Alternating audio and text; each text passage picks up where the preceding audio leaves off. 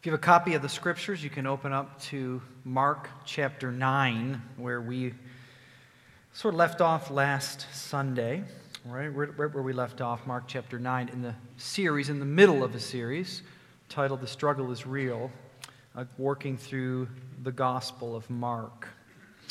And this message is titled Power Sharing with God. Power Sharing with God. Mark 9, we'll read verses 14 to 29. Follow along as I read. When they came to the other disciples, they saw a large crowd around them and the teachers of the law arguing with them. As soon as all the people saw Jesus, they were overwhelmed with wonder and ran to greet him. "What are you arguing with them about?" he asked. A man in the crowd answered, "Teacher, I brought you my son who is possessed by a spirit that has robbed him of speech. Whenever it seizes him, it throws him to the ground. He foams at the mouth, gnashes his teeth, and becomes rigid. I asked your disciples to drive out the spirit, but they could not." "You unbelieving generation," Jesus replied, "how long shall I stay with you? How long shall I put up with you? Bring the boy to me." So they brought him. When the spirit saw Jesus, it immediately threw the boy into a convulsion. He fell to the ground and rolled around, foaming at the mouth.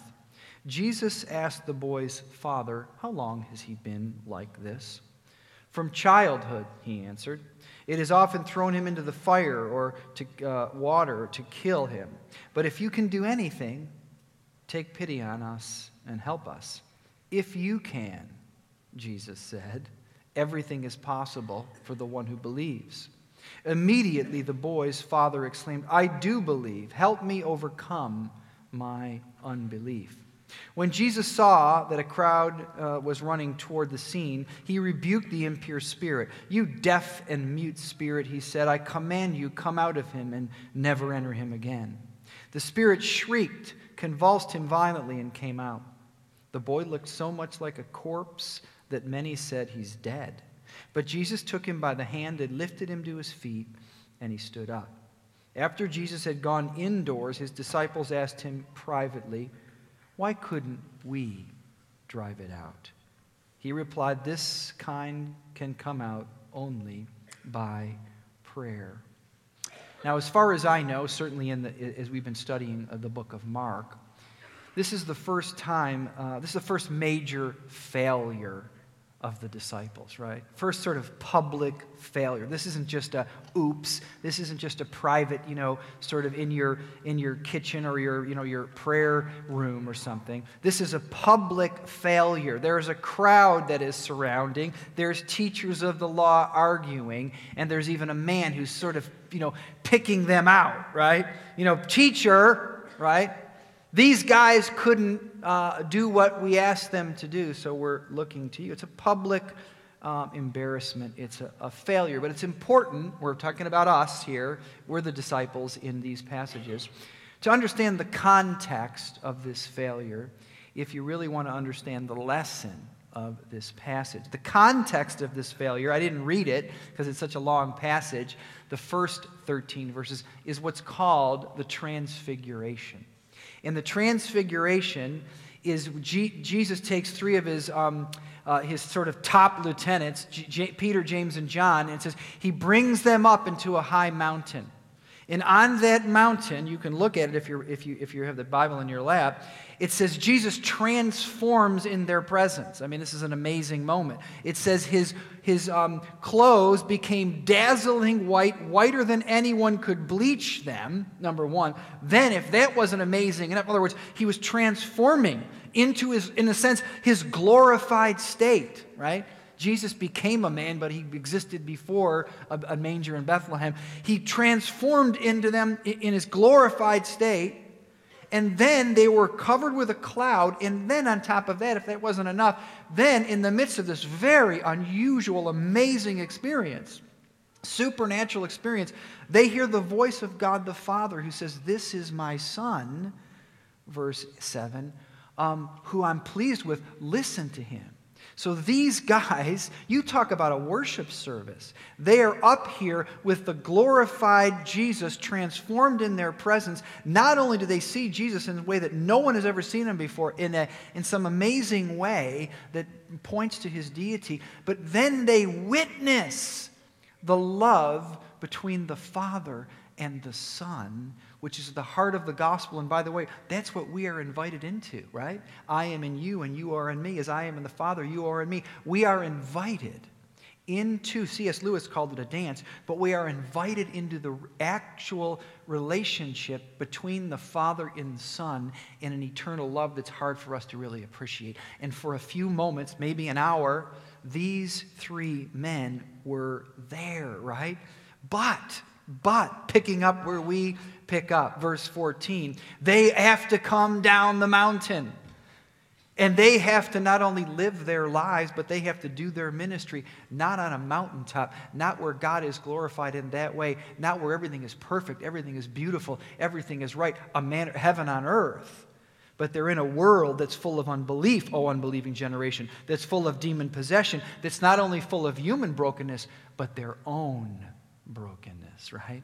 That's where you're called to live out the Christian faith. That's where I'm called to live out the Christian faith. And if you get nothing else from this sermon, get this, right?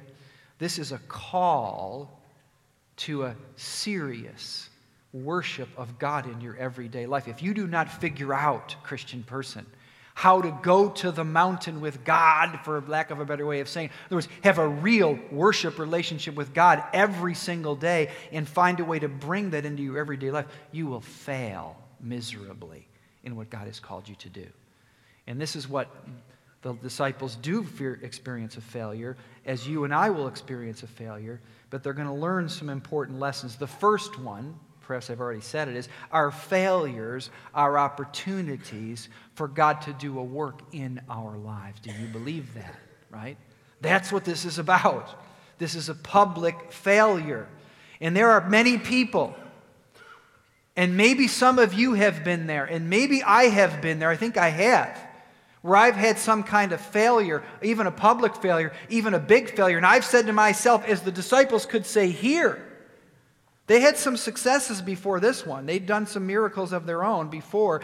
But here they are in the midst of a large crowd, verse 14, and the religious leaders, and they have failed. And it could be very easily for them to say, that's it, I'm done, I quit. I have failed publicly, I've been humiliated, I'm done. Right? Many people do that. Some of you, maybe. But Jesus wants them to learn their failures are opportunities for God to do a greater work, because let me tell you something. What they couldn't do here, or almost did do here, is nothing compared to what God has in mind for them. You know the rest of the story, the book of Acts, as do I. Why couldn't we do it? That's what this passage is about. That's where it ends. The disciples go indoors. They don't want to have any more public conversations about their failure, and asked him privately, why couldn't we do it? Why can't I do it? Why can't you do it? And let me tell you what most of us do. We tend to locate the problem in our lives other places, like our temper, like our ambitions, like our addictions, like our lack of discipline, all not unimportant things. But we tend to locate our problems superficially when the root of our failure is about our inability to believe God. That's what Jesus is saying, right? Bring the boy to me. It's like the feeding of the 5,000. You know, I'm a pastor. It's funny, when they come down the mountain, it's Peter, James, and John. They're probably glowing from the mountaintop. But it says, as soon as the people saw Jesus, they were overwhelmed. They didn't care about Peter, James, and John. Let me tell you something. People don't care what I have to say necessarily. They're not coming to see your wisdom, your smarts, to see what kind of miracles you can do, right? They're coming to see Jesus. Bring the boy to me. And this is a lesson for them. We're all faced with inabilities in our lives. I hope you are, You've been alive long enough. You're a teenager. You should know this already. You'll know it all the more the older you get. You are going to be faced with your inability to face your challenges. I faced them. You faced them. The disciples faced them here. This is actually the first time, and I'm sure this is done on purpose, of all the exorcisms, that's what the technical term for this, right? He's casting out a demon.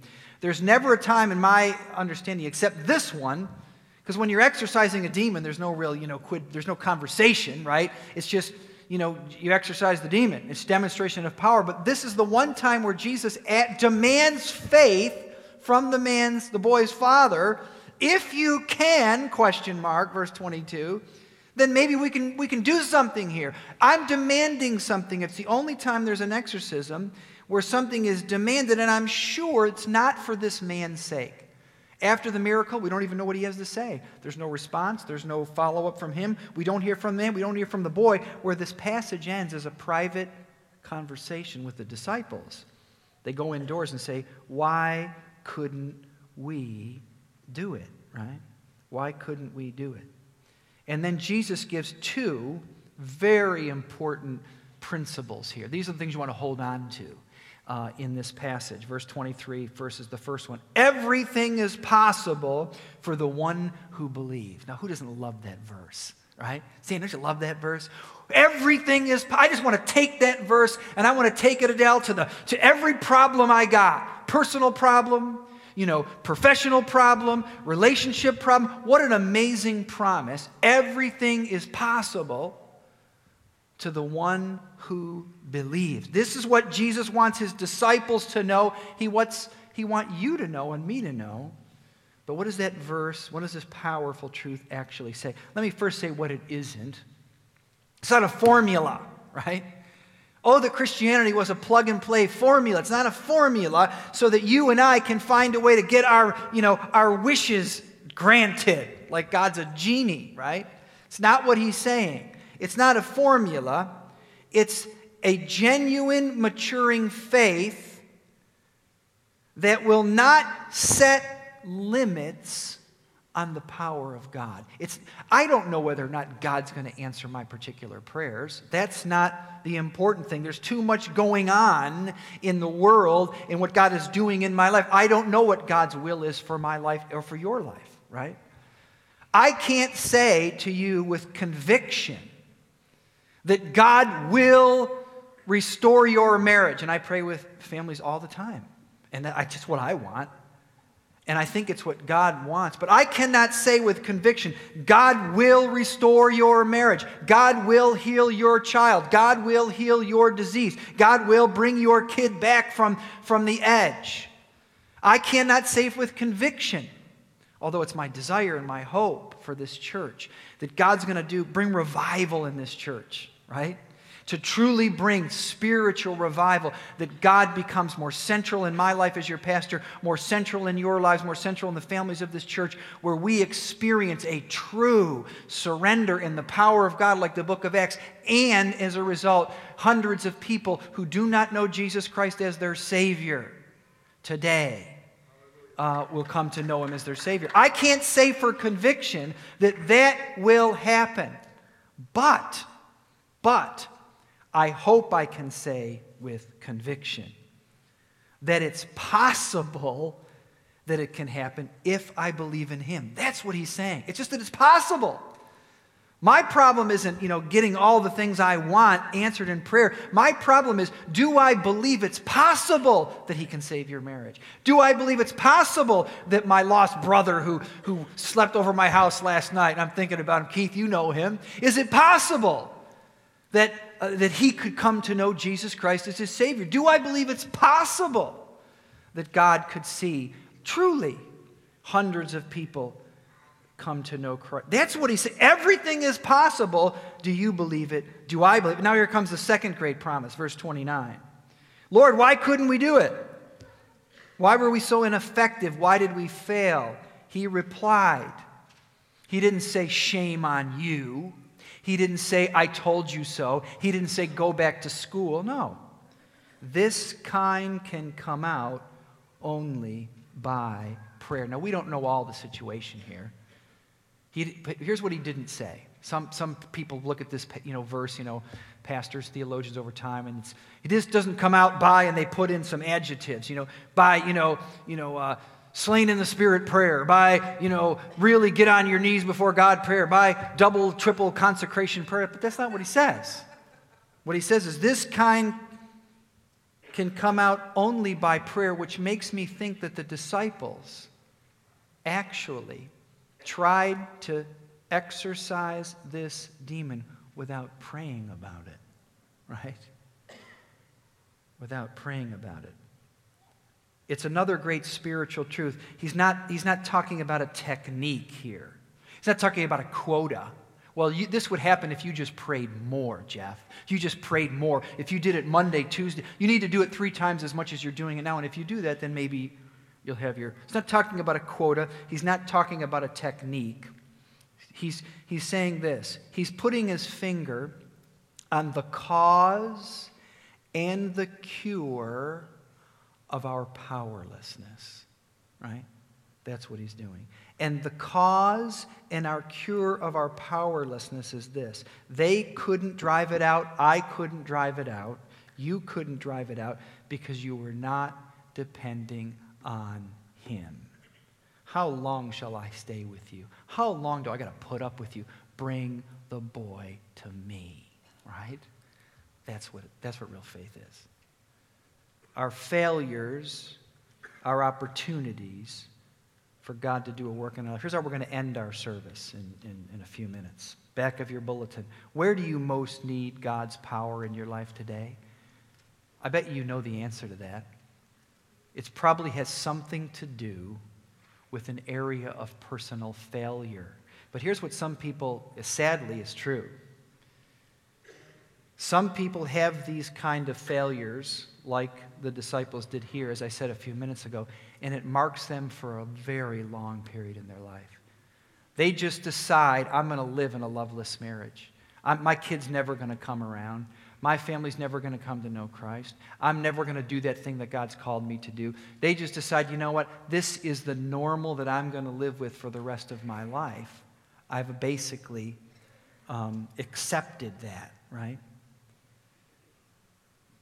I'm trying to encourage you not to accept it, right? Where do you need God's power in your life today? I'd begin with your failures as an opportunity to work. Second thing you see in this passage is helplessness is the first step in accessing God's power, right? Helplessness is the first step. Some of you are so incredibly proud. My goodness, get over yourself. Really, get over yourself.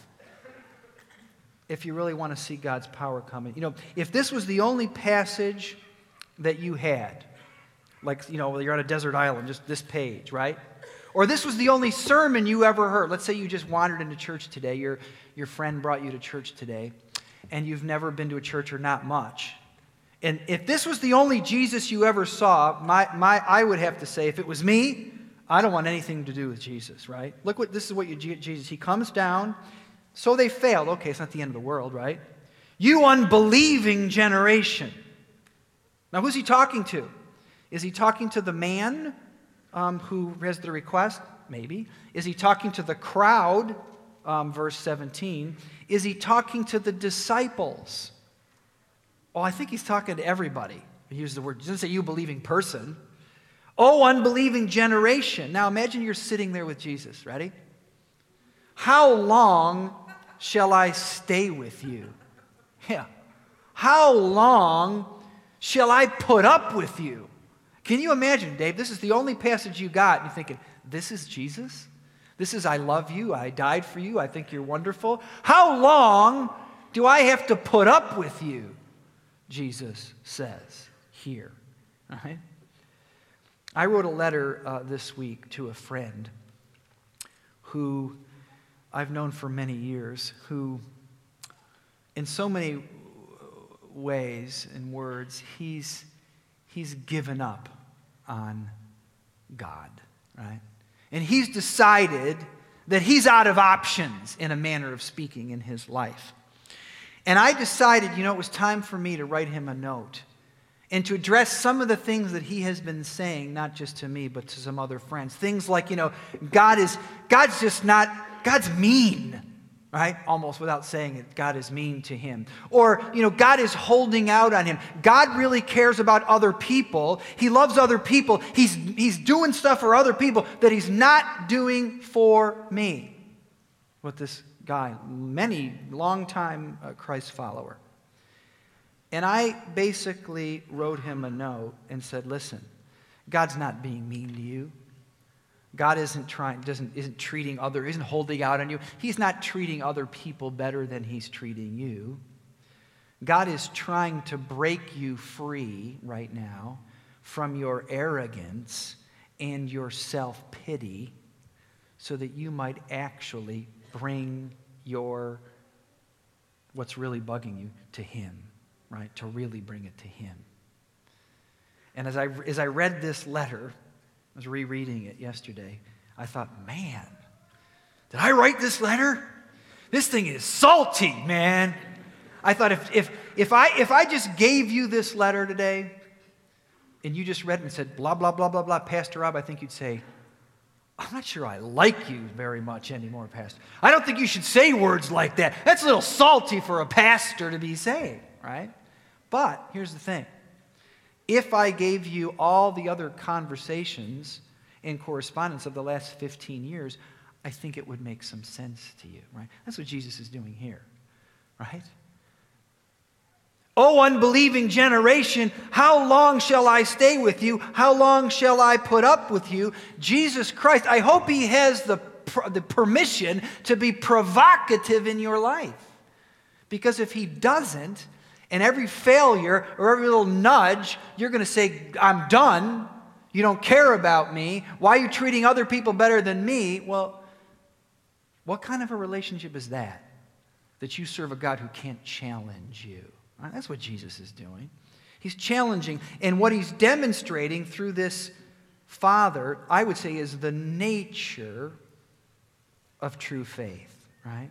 Because the nature of true faith isn't, tons of spiritual weightlifting so that you can finally throw that long ball. You can heal somebody. Why couldn't we do? That's not the nature of true faith.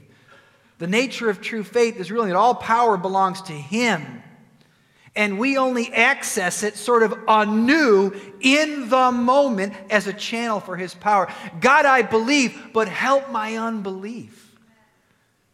Right? I can barely imagine this happening. My faith is very weak. Bring it to me. Right? That's what this guy does. And it dramatically changes everything.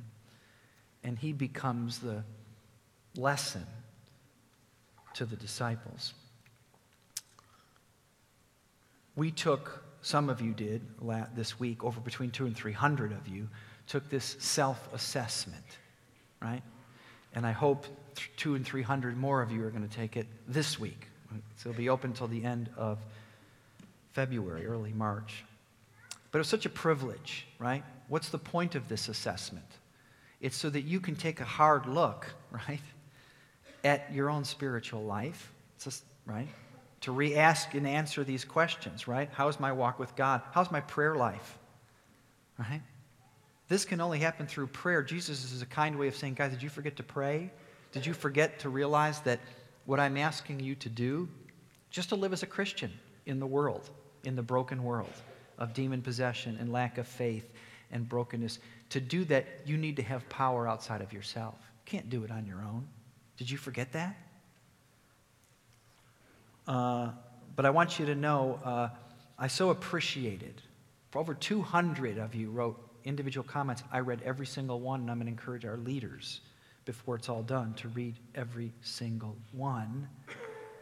Because we have to start owning our own spiritual life. And we need to start getting not only more committed to our walk with Jesus, learning what it really means to have a real faith, to deal with our own failures and to get helpless before God, but we need to learn how to speak truth into each other's lives. You need to start writing some of the letters, right? How long do I got to put up with you? Right? You got someone who can say that to you in a loving way? I hope you can.